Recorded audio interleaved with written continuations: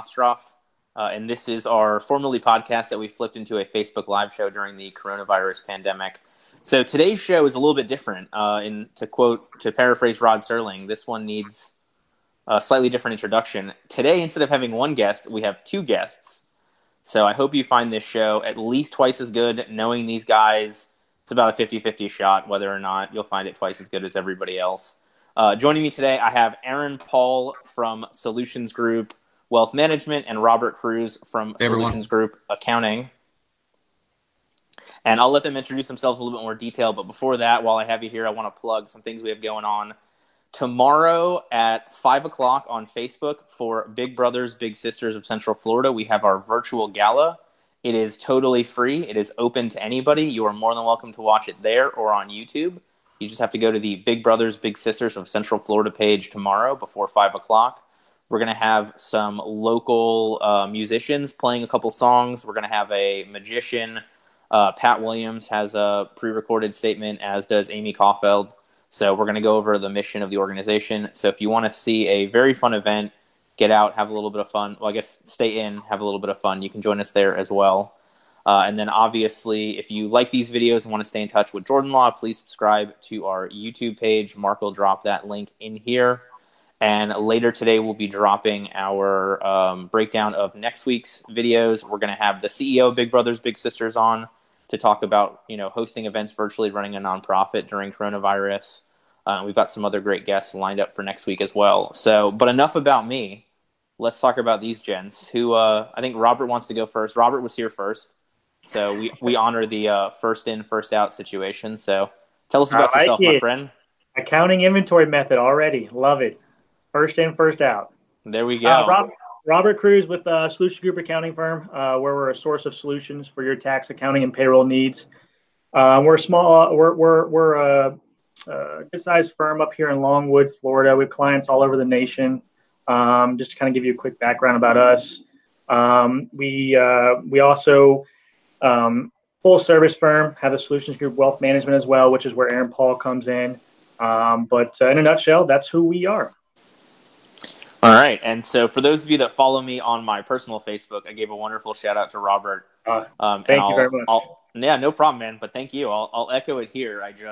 I don't know how accountants can get anything done, even with the deadline moved back, but you still have a lot of people getting refunds who need it in now, plus have stimulus check questions, plus have PPP and other loan needs, plus have all those other things. So, Robert did a fantastic job, kept me in the loop, and, got everything done that we needed to get done.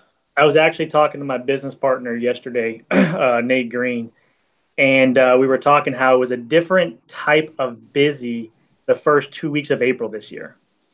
It wasn't, trying to hurry up and get a bunch of tax returns out the door before the April 15th deadline. It was, how can we help our business owners with getting this money back in their pocket to essentially stimulate the economy and keep the economy going. So it was we were still slammed, still busy this time of year, but it was different this time of year. But it was a good busy. All right, so let's let Aaron Paul talk about himself. I don't know what needs to be said about Aaron that hasn't been said by Aaron about Aaron.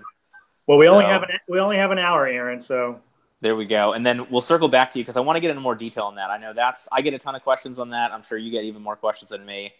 Right. But he's itching to speak, so let's give him a floor for a couple minutes.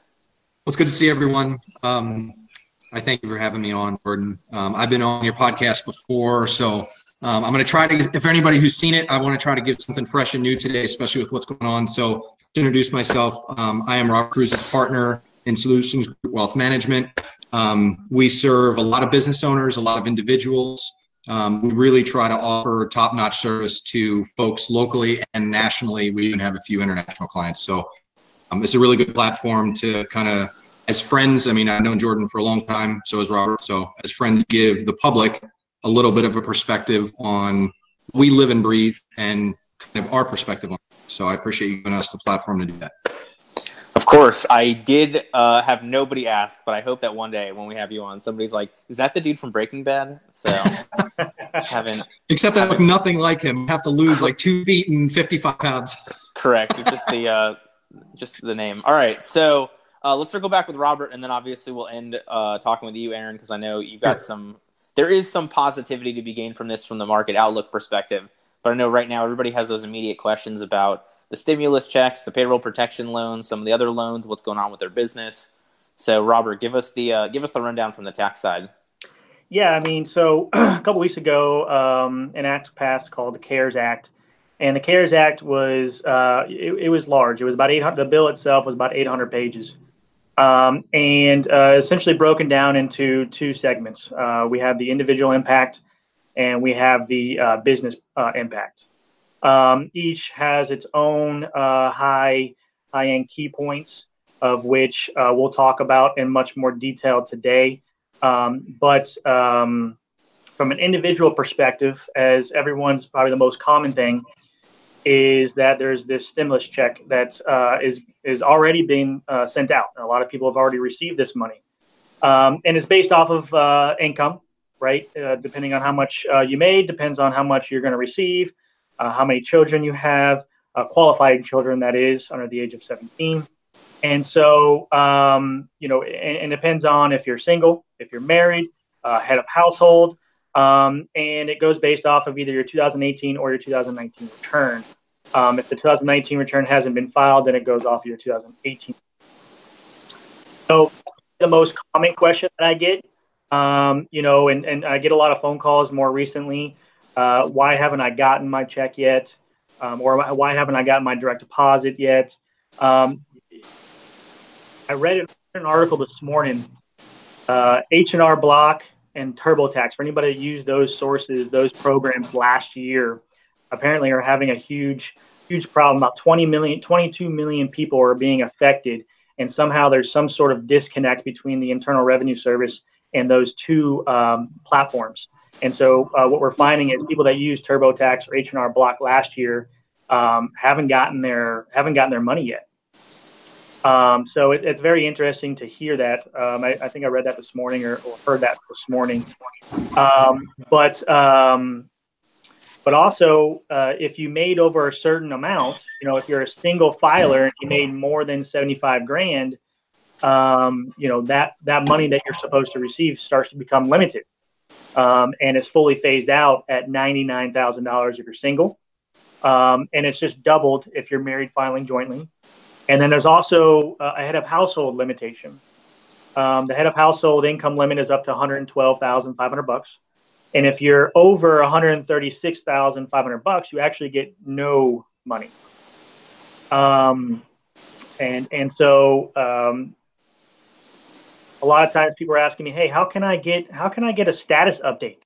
How can I get more information on when I'm going to receive my money? And IRS.gov does have a link where you can check your status. And if you did not get a refund on your 2018 return or the last return that was filed, or you did not provide your direct deposit information, it does give you the availability to log in there and put in your direct deposit information. And because they're saying that if you do have direct deposit information on file, that is the quickest way to get your money. Yeah, I heard along those lines. I heard that anybody who did the cash advance, so if they got a debit card or something from their tax preparer, that the money's going to go back to that account unless you change it, and then there's really no way for them to know who that came from because they're not marking. They're just sending the money to the account that's linked. They're not putting any sort of identifying characteristics on it. Is that correct? That is correct, and that's part of the issue of the reason why the delays. Gotcha. Yep. So yeah, I mean, from an individual perspective, there's a lot of other things in this CARES Act from that impact individuals, but the most important one is this stimulus check. Then moving on to businesses real quick. The most popular business impacting part of this act would be something called the PPP, the Paycheck Protection Program. And everyone knows this mainly as the forgivable loan. And I can get into much detail, but on the top of the surface, it essentially keeps your employees employed by providing a loan, potentially forgivable, now to help keep your employees employed. And it's a calculation. The loan amount is a calculation based off of the 2019 payroll that you paid, the monthly average. And the forgivable portion, there's very little guidance on exactly the logistics and the specifics, but overall, payroll, rent, and utilities will be used. The amount you paid for those three categories will be used to determine if the loan will be forgivable. So that's the program, though, that ran out of money yesterday, right? That is correct. And that is correct. A good point. But I believe they're working on getting more money in the hands of business owners. And I think I heard 250 billion more is coming out here soon, hopefully. Well, so it was 350. It was 350 billion to start, right? To begin with, that's correct. And that lasted what, 2 weeks? The 4th of April. So yeah, 13 days. So yeah, a little under 2 weeks. So 250. I mean, so that would last potentially even less time. And I heard the 350 billion really only affected about 30% of the business owners. Oh, so even 250 is not going to make it. It'll make a difference to a lot of people, but it won't be a 100% solution. Yeah, maybe not, because the first 30% were businesses that were borrowing millions of dollars. Okay. So the smaller businesses, there may be a bigger impact in terms of the total percentage of business owners the second round. Yeah, it was crazy to me because I use Iberia Bank for our one of our banking partners, and so I went with them, met Bill Hines and BNI, great dude. Gave him a shout out with you as well yesterday. Yeah. But I remember talking to him, and so I was one of the first applications in. You got all my documents to me, it made it so much easier. I appreciate it. And I remember talking to Bill, like 5 business hours later, that a relatively small bank like Iberia had requests going over 1.7 million people. Not $1.7 million, 1.7 million people just from Iberia. Yeah. Wow. So it's crazy. So if I'm a business owner who unfortunately did not get my PPP loan, are you suggesting they get with their accountant right now to get everything lined up so they've got the paperwork and the documents together as much as possible? Yep. So one of the things we're recommending is go ahead and continue with the process. Go ahead and continue gathering your documents, filling out the application, getting with your accountant. We actually provide a service to help compile this information. I think you took advantage of that as well. But what a lot of SBA lenders are doing is they're go ahead and at least I know one SBA lender told me the other day that they're going to continue with the process internally from their perspective, so that when they do open this back up, it's just like another floodgate to the SBA to get these approved as soon as possible. So yes, I would recommend to go ahead and continue to do so. So that's amazing to the bank that's doing that, because I imagine especially a lot of the larger banks have probably been like, all right, well, we're done doing these until we have to do them again. Right.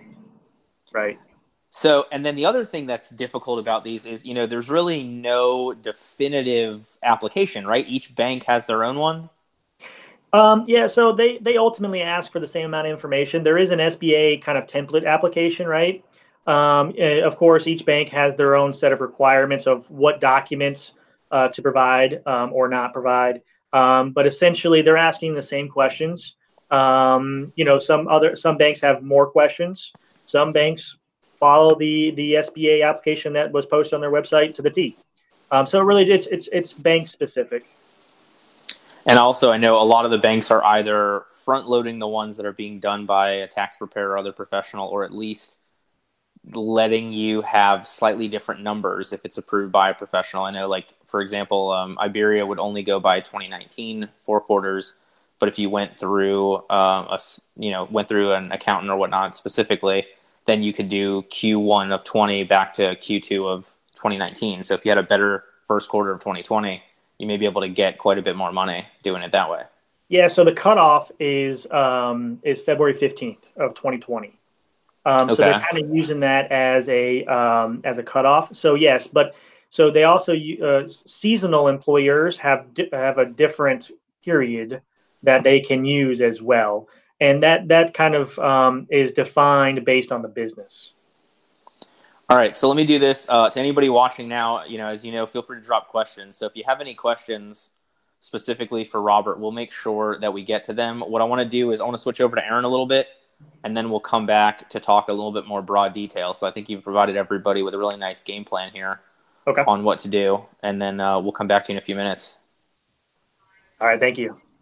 All right, so Aaron, you're going to talk to us a little bit about the stocks and the market outlook and everything from this. Is that right? Yeah, I can give some perspective. I'm a little bit more bound by compliance than some, so I'm going to stay away from certain topics, but I will try to give broad understanding and perspective of what we're seeing and where the opportunities are to hopefully give some perspective to everyone watching, but also a little bit of calm that there's opportunities still, and there still will be. What you mean by that is you can't tell us, hey, I think you should buy the following stock. Am I right? Correct. And I also have to watch the way that I discuss the market because it could be considered a recommendation. So I'm going to be giving you my opinions on what I see, and I formulate a lot of them as questions that I was asked to hopefully educate through conversations I've had versus giving my opinions for everyone. All right. Well, one of my fellow lawyers just left the opinion buy. So thank you, Mr. Hunt. I know I've been following you on Facebook. You have had some phenomenal recommendations that I've jumped on, so can't say I disagree with that. Yeah, there we go. So I don't want to put Aaron in a bad spot and make him say something along those lines. But tell us what you can tell us. All right. So what we're seeing is a lot of people are having some emotional reactions to what's going on, which I completely understand. But the information that they're getting that's surrounding it to give perspective, a lot from the news or whoever, is from historicals. And everyone knows this is a time that's not happened before in this way. So that's pretty common knowledge. But what isn't is I see a lot of folk, whether economists or whether they're advisors that are on CNBC or any major platform, kind of mixing in what's happening with things that have happened in the past. And I don't think that that's a fair perspective for the American people because a lot of what's occurred will not continue going forward. To get specific. So what that means is if you're looking at historicals over the last 30 years, I think we can agree that the last 10 years has been significantly different than the 20 before that, right? When it comes to the internet and the way we receive things, if you would have told me 5 years ago that I could rent a house from someone that I don't know and stay in it, that I would get in a car with someone I don't know and have them drive me somewhere, and that I could go out and buy things online and the next day have them delivered to my door, I would have called you crazy. Oh, yeah. That's the thing that I don't want to say cracks me up. That's not the right word. But, we've never been so interconnected at a time where we have to not be connected to each other physically. Right. And this is amazing because could you imagine doing what we're doing without the technological advances that we have currently? It would be worse. I mean, I wouldn't have Netflix. We wouldn't be doing this. I'd be calling you on a phone that I'd have to swing that little thing around. Kidding. But it would be a totally different situation without the technological advancements that we've had. Right. I just see a separation of people seem to compartmentalize that.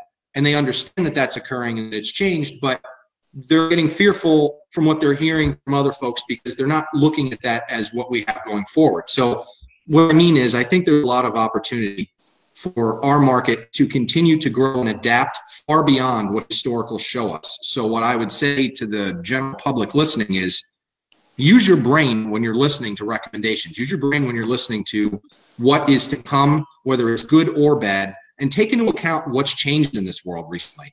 Even in the last year or two, we've had drastic improvements in areas that 20 years ago were taking us by storm, whether it's healthcare and cancer or whether it's things even getting things quicker that we need. We're getting more streamlined. And as Americans, we don't quit. We continuously adapt. We're always looking for the next best thing to be able to do better. Even Robert and I, as business owners, are always talking about what can we do better? How can we serve better? How can we be more efficient without losing the underlying level of service? Every major company that is represented on the stock market, because that's what the stock market is, it's made up of U.S. and international companies, has the same mindset. So there really will never be a hurdle that can't be overcome. And if that's the mindset, then opportunities in times like this, we're getting discounts on companies that shouldn't be there and really don't have any real base to be this low other than the general fear of what's going on right now. So there are plenty of opportunities that I don't want people to be swayed away from because someone will show them a chart that's happened in 1999. Well, we were a different country in 1999. can't rely on every bit of that information to tell me what's to come. I have to use either my advisor, which hopefully you have a good one, or at least your own mental acuity of saying, things are different. I'm not going to let that scare me. I need to be smart, but I need to take into account what's happening now. And a lot of folks aren't doing that because fear can be, kind of traumatizing. It's hard to think through things. Well, so that was the one of the most interesting articles I read was one about how, Disney could come out of this still turning a profit in a year where, their parks are going to be closed for so long because they've got Disney Plus, because they've got the movie stuff, because they've got Marvel, because they've got Star Wars. They pushed Frozen out earlier to get more people to sign up for the streaming service. So it just seems like, these companies that are that large, they're internally adapting as much as possible to the, the modern day sales pitch, which then obviously is going to help their stock from a financial standpoint. Right.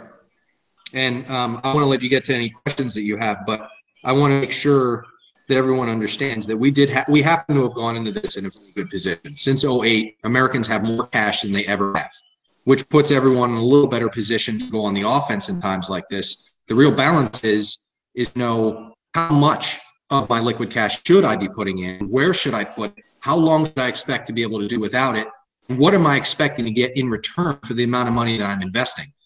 That's really where as much as buy seems to be a general consensus, you have to be able to make sure you're consulting with professionals or at least educating yourself enough to know what percentage you should be buying with if you're going to do it, and make sure you're not over risking yourself. So if you own rental properties, maybe don't be buying in real estate funds. So these are just simple things that as advisors on the unit level, we're going through to make sure that clients understand. But if you don't have someone like me, you need to be tactical and very macro in your approach of what you're going to do to take advantage of this, and then get a little more micro in what you really should be buying and holding and the expectations of it. It's not just a free-for-all right now. We don't want anyone to get hurt from this. This should be only positive, and it can be very positive if done correctly. Well, you have to look at it almost like gambling. I mean, at the end of the day, we're making our best case guess at what stocks are going to be worth more later. We can't be 100% sure. So just like, gambling on sports, you don't want to risk money you don't have.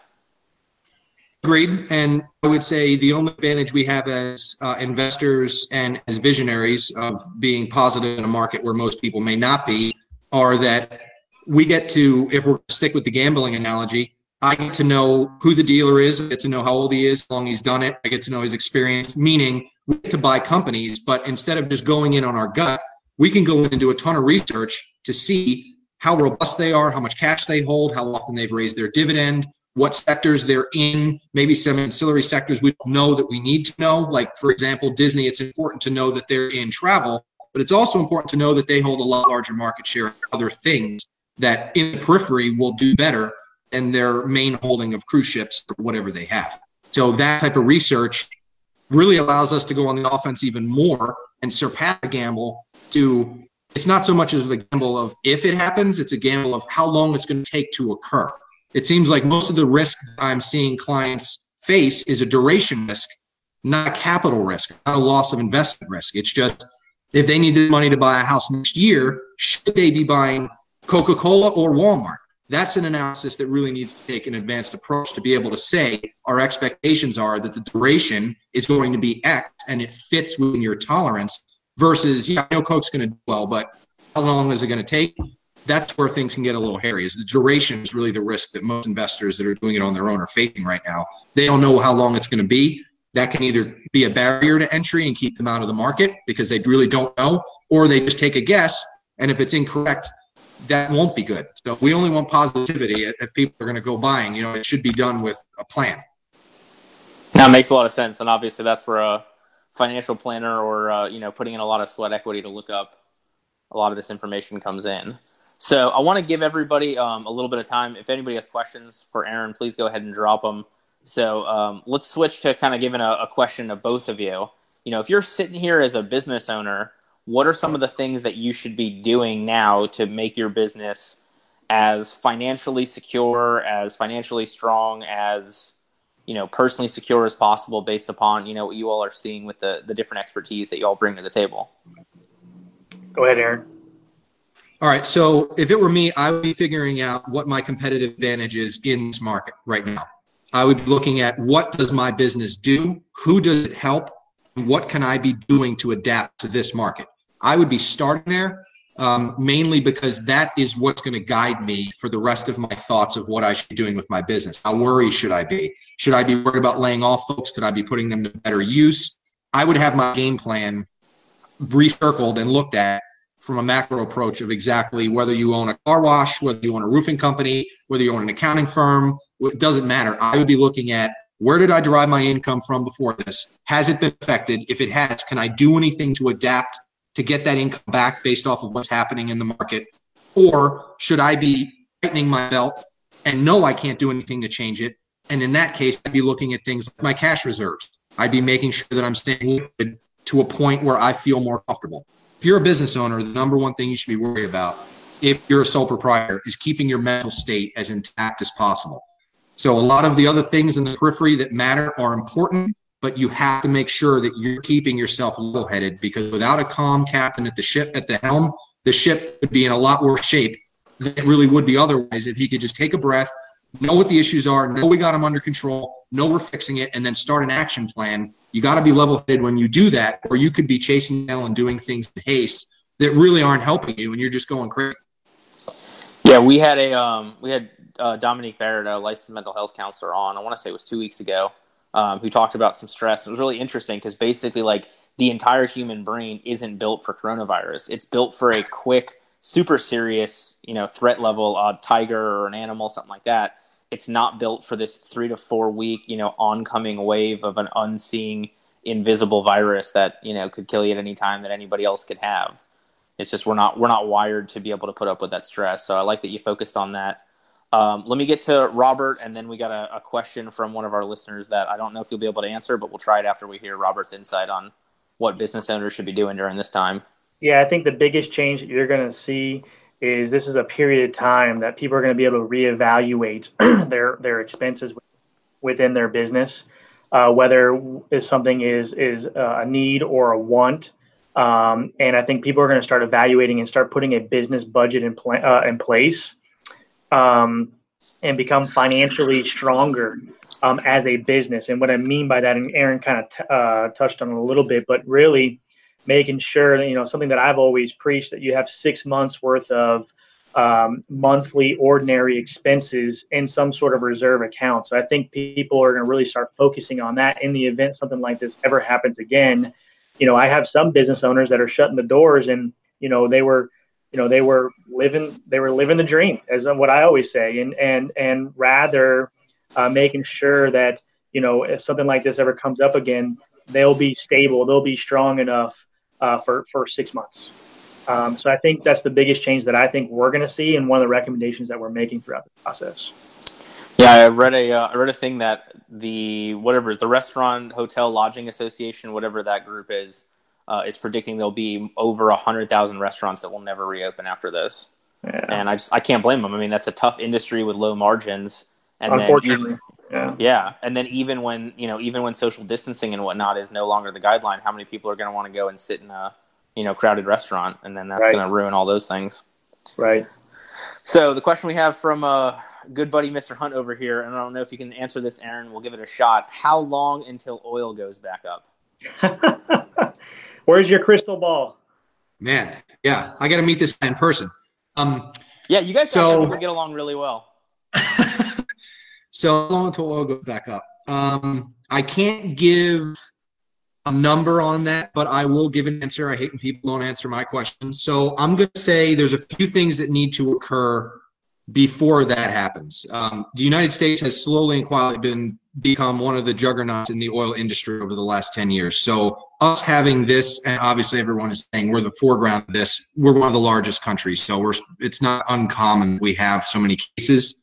We really need to see what's going to happen with COVID before we're really going to know a timeline. But there's some international issues when it comes to Russia and Saudi Arabia that still have to be straightened out. So I would put it to you this way.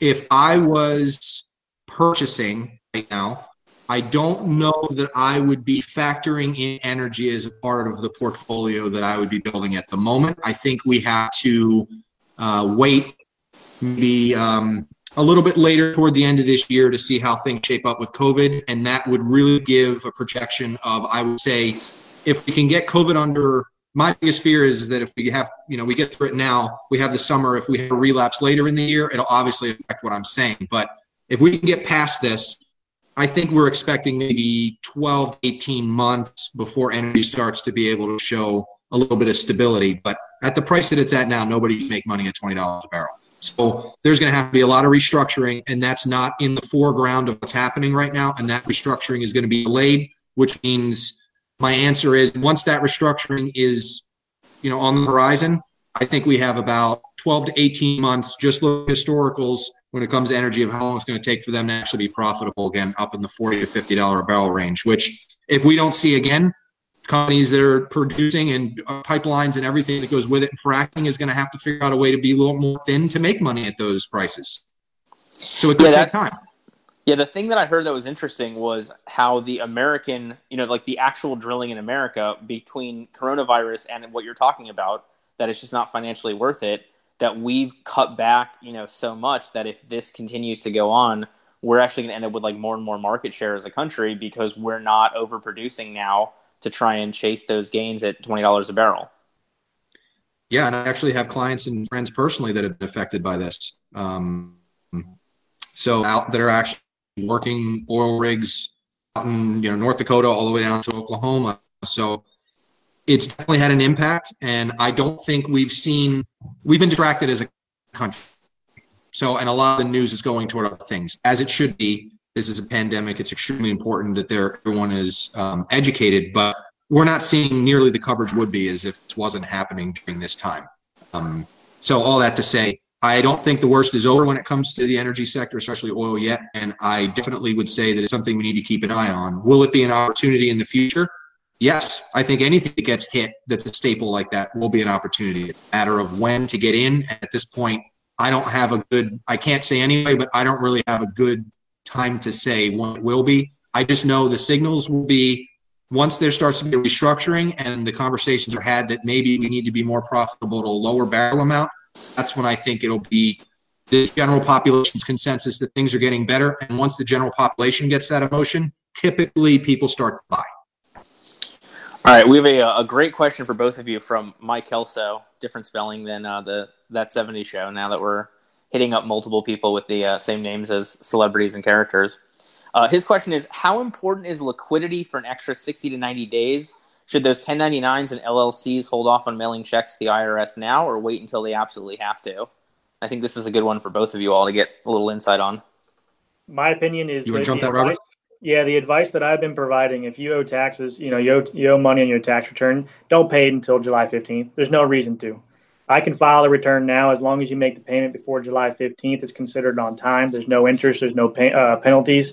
And we don't know how much longer this is going to last. Liquidity, cash is king. Everyone says it. But right now, more importantly, more than ever before, I think, having cash in the bank as opposed to paying the Internal Revenue Service right now is way more important.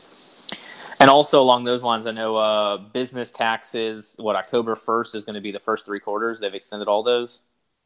So the first quarter estimated payment is been pushed to July 15th. July 15th. Okay. Yep.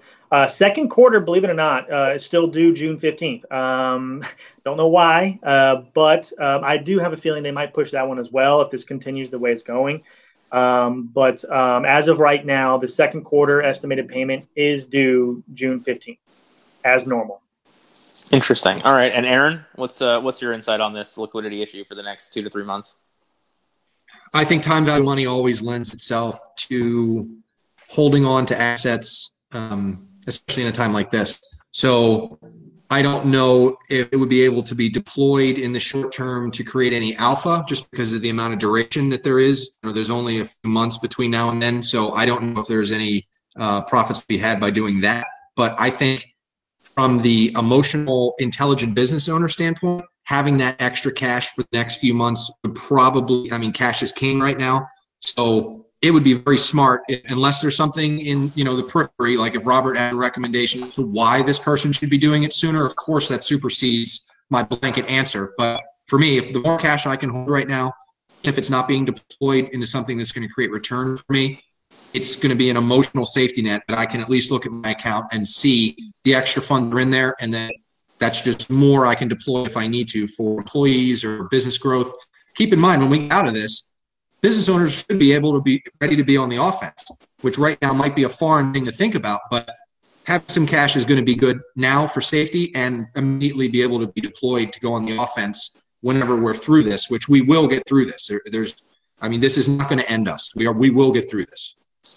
Yeah, I've had the balancing discussion along those lines with when it comes to marketing with so many people, because it's a little bit cheaper to buy ads now, 10, 15%, because you've got fewer people bidding.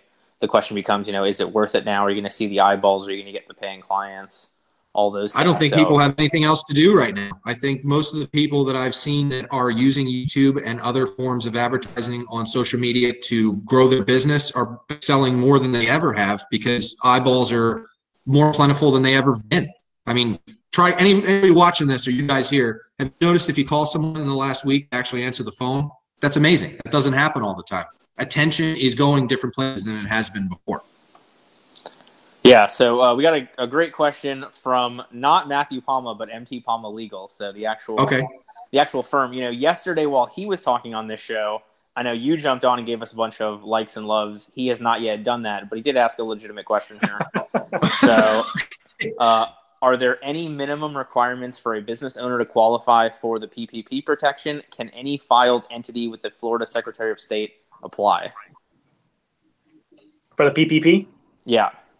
Minimum requirements? No, right? So there's you can't have more than 500 employees.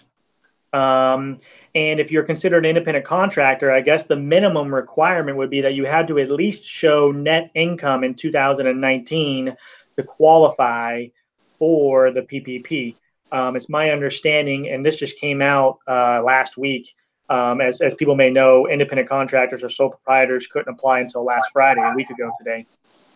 What they're using for the calculation of the loan amount is they're going straight to your Schedule C, looking at your net income, taking that number, dividing it by 12 to get a monthly average, and multiplying that by the 2.5 times to come up with the loan amount. So I haven't heard of any minimum requirements. I've only heard of the you can't be above certain limits in terms of employees and certain loan limits in terms of the maximum. That sounds like they may be able to get an even better benefit out of this than an LLC, because if they're just going off the Schedule C, they're going to get credit for pretty much all that net income as opposed to having to focus it more on payroll. Right. Yeah. And it's still maxed out at $100,000. Right. So the most you can still get is, what is that? That's like $20,000. If they made over $100,000 on their Schedule C, still a big number. But most definitely that could work out in their favor.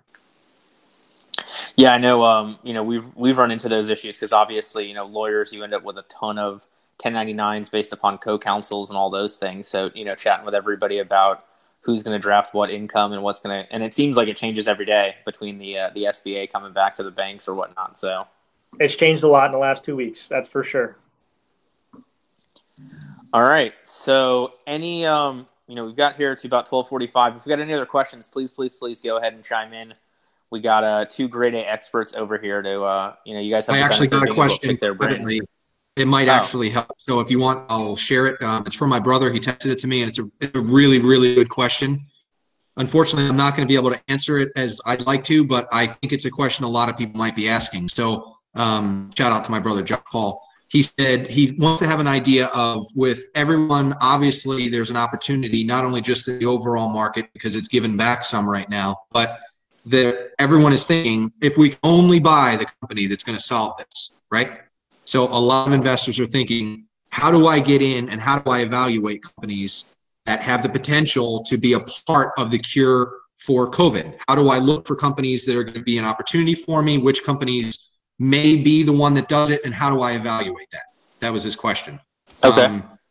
I get that question a lot from clients, and in that chassis, I can't answer it. But in this one, I'm not going to be able to as eloquently as I'd like. The answer is I'd be very careful in doing that. I would be, if I was an individual investor without an advisor, because obviously, even if you have one, I'm hoping you take some of my ideas and go back to your advisor and ask some questions. But if you don't have someone to guide you, then what I would say is invest in things that you know, because that typically is a little bit safer than trying to go out into a field that you don't. And I would say be looking at opportunities holistically and not just the ones that are emotionally driving you, meaning everyone wants to go and buy the company that's going to cure COVID.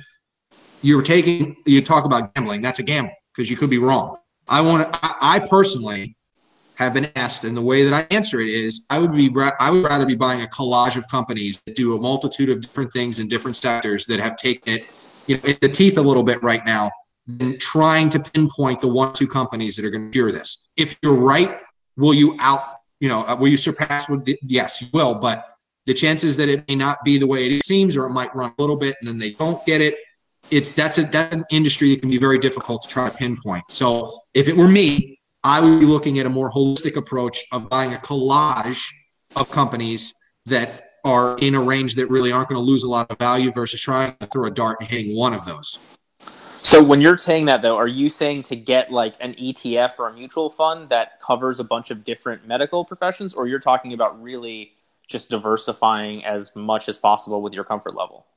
Good question. So that's a really good question. I would say thank you. That's a very good follow-up question. So the way that I would look at it is this. Let's break medical off for a second. I would be looking at have a very realistic understanding of your emotional state and how knee-jerk reaction you are to things, whether you're level-headed and your experience. So if you're more of a person that doesn't really know a lot and maybe you just want to get in, then doing an ETF approach or something like that where you're able to buy a large number of companies in one shot would probably behoove you. If you're a little bit more advanced, you can start looking at that maybe as a foundation mixed with a few individual stocks that are either in your wheelhouse that you know or just companies that you trust that probably aren't going anywhere. If you do want to dabble in the medical side, I think the safest way and one of the smarter ways is to actually go after a mutual fund or an ETF that gives you kind of a shotgun approach. And will you make as much? No, but you're getting the exposure you maybe were desiring. If you're in the medical profession, like my brother is, which is probably why he had such a good question, and I have a few other folks that are, if you feel that you know something that others don't, that would be the only time that I would have a calming feeling of knowing, okay, maybe go ahead and do it. But I'm the first person to admit I have no idea which company is going to cure this, and I would never be putting clients' assets into one that I'm just guessing because I have liability. If you're doing it for your own portfolio and you want to go and try, I would be going after a shotgun approach of those companies versus trying to pick one, unless you are boots on the ground in this and you have some information or some feeling that 1 or 2 companies over the rest are going to be front runners. And do what you see fit.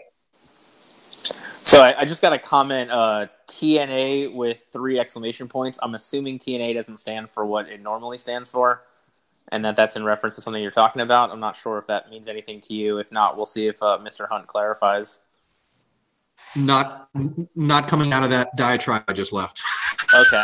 Well, also, the feed that I'm watching is like 15 seconds behind because by the time we do this and it streams up to Facebook and everything, so there's a high probability it has something to do with a prior comment you made. Okay. I don't know. So we're getting to it as we get to it. All right. So before we really get to the end here, can you guys give the contact information pitch one more time? If we've got people listening, know they need some help on the accounting side, know they need some more help on the financial side, and they want to reach out to you, gents. Yeah, I got a couple more things, though, I do want to mention just real quick. It should only take 2 or 3 minutes. But I've been getting a lot of questions regarding tapping into their retirement accounts. With the CARES Act, there's a way to actually avoid both the 10% penalty and the income tax on the distribution from your retirement accounts. Now, it's limited to $100,000.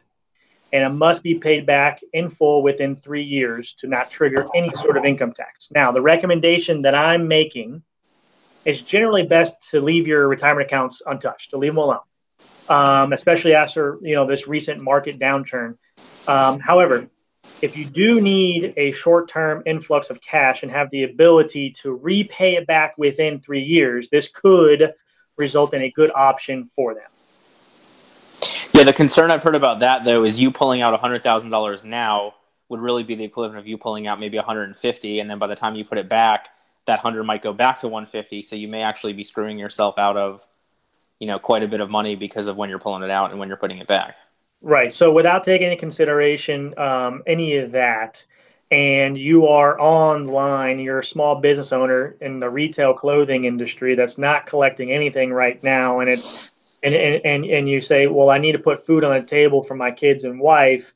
This is an option to avoid 10% penalty and income tax on that money. Gotcha. And so to clarify Aaron Hunt's prior comment, I guess it's a ticker, TNA, there's an ETF. So it was in reference to what you were discussing. It was a specific proposal by him. So I'm going to get you, I got to get you guys connected after this. Aaron, shoot me an email and let me connect you with Aaron after this, because I think you guys would really get along.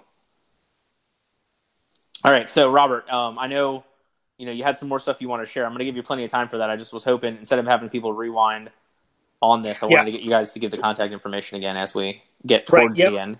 Solutions Group accounting firm here in Longwood, Florida. Office number 321-363-4982. Give us a call anytime, even if you just have a simple question. You're not bothering us at all. We'll take the time, give you, an adequate, in full, detailed, answer. Reach out to us anytime. All right, so I'm going to give these gents one more chance to share whatever they think is most important. But before that, if anybody's listening, if you've got any last-minute questions, now's the time to get them in, to get them answered on the show. Obviously, like Robert said, you got a quick question, they don't mind calling. But I know the questions I've asked here have been, I'm sure, very helpful for a bunch of people. So if you've got them, drop them. We promise there are no stupid questions. So with that, what else? Well, I've got y'all's smart brains here. What else do you want to share with our listeners, watchers, business owners, etc.? Well, I mean, we talked about the PPP. There's also another loan out there, the EIDL. This is a loan that does need to be repaid back. But EIDL standing for Economic Injury Disaster Loans. It's a typical loan, has typical terms, up to 30 years, up to 4% interest rate-ish, somewhere around there. One of the things I will say, you can't double dip. So you can't use these proceeds for the same thing that you're going to be using the proceeds for the forgivable portion of the PPP. But over and beyond is okay. So, if you're really facing a financial hardship, this may be another option for you over and beyond the PPP. Okay. And so that one, so it's like 3.75% and good for, you said, up to 30 years? Yeah, I mean, each situation is going to be different. You got to qualify, right? And I've heard it's between 3.75 and 4%, up to 30-year payback period. Now they will advance $10,000 even if you don't get approved, is my understanding. And this is directly through the SBA website. This is not through your SBA lender at the local bank at Iberia or Cogent Bank or Regions or wherever the case may be. So you have to go to the SBA website and apply directly on there. The $10,000 I've heard switch to up to $10,000, $1,000 per employee on the advance. That is correct. Okay. All right. Anything else that you want to make sure our listeners know? I mean, it's crazy to me how much information has been made, how many of these things have come up, how many of these things have been super important in such a small time frame, and then the fact that they keep changing. So I know that, if we do this again in 2 weeks, we may have not completely different information, but may have a bunch more to talk about. So going back to the PPP and the forgivable part of this process, remember, this is another application that needs to be done. Okay. And so it needs to go through underwriting, or it needs to be verified.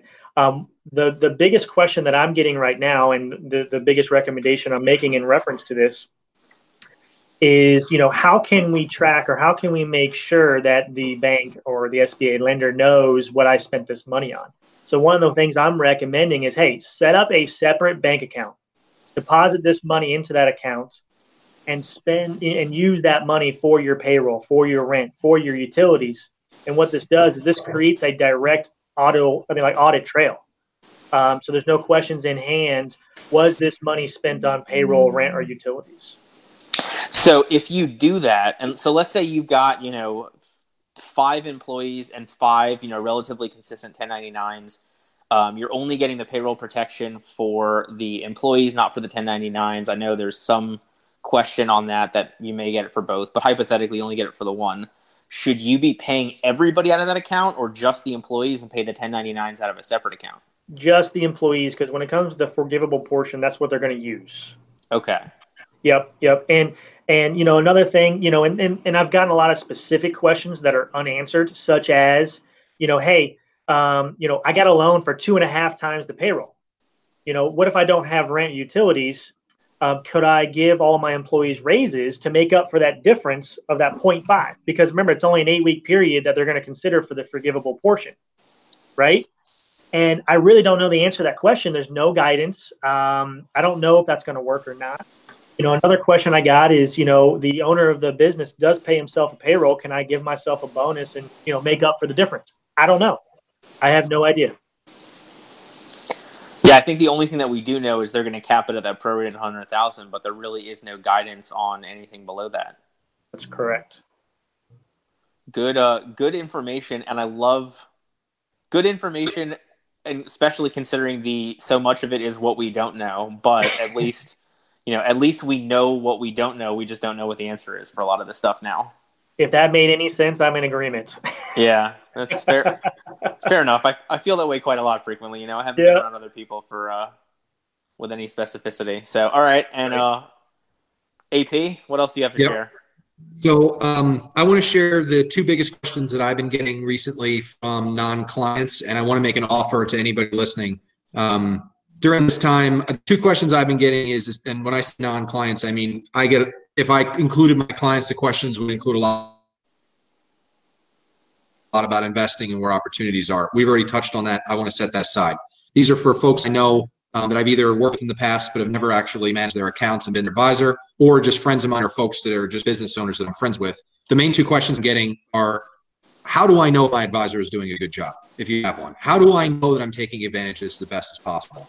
It's never really been an issue up to this point because the market has kind of done a lot of the work for some of the advisors that might be a little more complacent or a little bit lax in keeping up with the way current events are and how to manipulate and manage those. But at this point, a lot of people are circling the wagons and going, how do I find another person? How do I know if I'm getting a good job? So our firm is offering pro bono reviews of current investment statements, financial plans for any business owner or individual that is going through this right now, because we all are. We want to offer that. The second part of that is I'm getting a lot of questions that pertain to, how do I know whether or not what I'm doing is enough? Meaning, how do I know that the amount that I have in the bank, how do I know how long it's going to last me minus just doing some simple accounting work? How do I know what it should be? And that's a kind of a scary question for me because I can feel the emotion when someone asks me that. I just want to be able to offer our firm as a resource that we were happy to give you an unbiased answer on what you have. If you're in good shape, we will tell you you're in good shape. That'll only strengthen our relationship for later so that if that person ever leaves the industry, hopefully you'll come back to us. In the short term, if we see something that drastically needs to be changed, I will tell you that, and you have the opportunity to get and go anywhere you want. We really want to be able to give back. We're not salesmen. This is not meant to be salesy. This is meant to be an offer. If you want to get a State of the Union where you are and what you should be doing, I will tell you, and our team will tell you. And, of course, we have Robert and his team to add a little bit of tax perspective to it. But I've been getting more questions from friends and individuals. How much does it cost? Would you look at my account? But, we don't have a ton of money right now. We're afraid to have it looked at. I can feel what those folks are going through. We don't need to be compensated for that initial meeting of giving you a pulse on exactly what you have, what you could be doing better. And if you're winning in some area, we will tell you that. So it's wonderful. So yesterday, our listeners got the free healthcare directives from Matt MT Palma Legal for first responders. Today, we're giving the business owners and individuals the opportunity to get their financial situation looked at. I don't know. There's really no downside. I mean, worst comes to worst, Aaron gives you the rundown, and then you tell him he's full of it, and you don't take the advice. Right. It's true. I got two more recommendations right before we close the doors here. Yeah, of course. Just 2 things that could maybe generate additional phone calls or questions. If you have employees who are unable to work due to the mandated shutdown of your business, you could actually get up to $5,000 in payroll tax credits back for that employee. So call us and figure out how that can work for you and if it does work for your business. Also, And that's under the Family First Act. That was the leave based upon coronavirus, watching kids' inability to That's telework. correct. Yep. Gotcha. Okay. And then also there's a way. So when business owners process payroll, they obviously have to match the Social Security Medicare tax up to certain limits. There's a way to defer the employer side of the payroll taxes for a period of time. And what we need to do is, obviously we have to evaluate whether or not this company qualifies, because the PPP, you can't double dip. So there's that situation as well. But if you're still experiencing some cash flow issues, that may be another way to push off expenses currently into the future to perhaps maybe meet monthly cash flow issues now. What percentage is that you're able to push off? So you could actually push off up to 50% of the payroll taxes from, I think the period is like between March 12th and the end of this year. And what percentage of their paycheck is payroll tax? 15.3% is the total payroll tax. For the employer, it's half of that, so 7.65%. Okay, so you're looking at being able to push 7.65% or 3? No, 7.65. Okay, so basically for every dollar that you are paying in employment, you could push 7.65% off later. Right, and you can't double dip with the PPP. Gotcha. Yep. All right. So for the ones that did not get the PPP due to non-funding, there's still an option of pushing expenses into the future. Yeah, or at least doing it now and then hoping you get it in the next round, but that may give you one or two payrolls of a little bit of relief. Correct. All right. So anything else from you, gents? Otherwise, I'll plug us one more time on the way out. I'm If good. anybody wants to see us come back, please let Jordan know. We'd be happy to, Robert and I. And if you have any questions that we didn't get to answer, either reach out to us privately and we'd be happy to, or save them for the next time we do this and we will answer them then. And thank you, Jordan, for having us on again. Yeah, of course. And to anybody listening who really doesn't want them to come back on, you can email me that information as well. We want feedback in both directions. It's true. So I'm sure I'm kidding. I don't think anybody would email me that, but we'll see. Let us know if you do. Yeah, that would be awesome. So again, thank you guys so much for being here. I know I had fun. I learned a lot, and I've done a bunch of these, so I'm assuming everybody else has learned a ton as well. With that being said, if you enjoy the videos, please subscribe to our YouTube channel. I think we've got 35, 40 subscribers on YouTube. That'll give you access to watch the rest of the videos a little bit more organized fashion than Facebook allows for. Plus, there's some other videos that will only go up on YouTube. And then if you're free tomorrow at 5 o'clock on the Big Brothers, Big Sisters of Central Florida Facebook page or the YouTube channel, you'll be able to join our gala. It is completely free. It should be a lot of fun. We'll have some music. We'll have some, you can dance from the confines of your living room. We'll have some great speakers, some good information, and you can have a nice uplifting message from a nonprofit we're doing our best to accommodate coronavirus, just like all of us business owners are doing our best to accommodate it for our businesses. So thank you so much for listening. Thank you, Aaron and Robert, for being here, and to everybody who chimed in and asked questions. Thank you. Thank you. Thank you. Thank you. It was awesome. And if you're really that bored, we'll be back at 3 o'clock. Mark and I will do Good News Florida. We'll go over the good news for the week, all positivity, ending it on a positive note. So if you need a little pick-me-up, we'll see you right back here at 3 o'clock today. Awesome. Thank you, guys. Hope you enjoyed it. Thank you. Thank you, sir.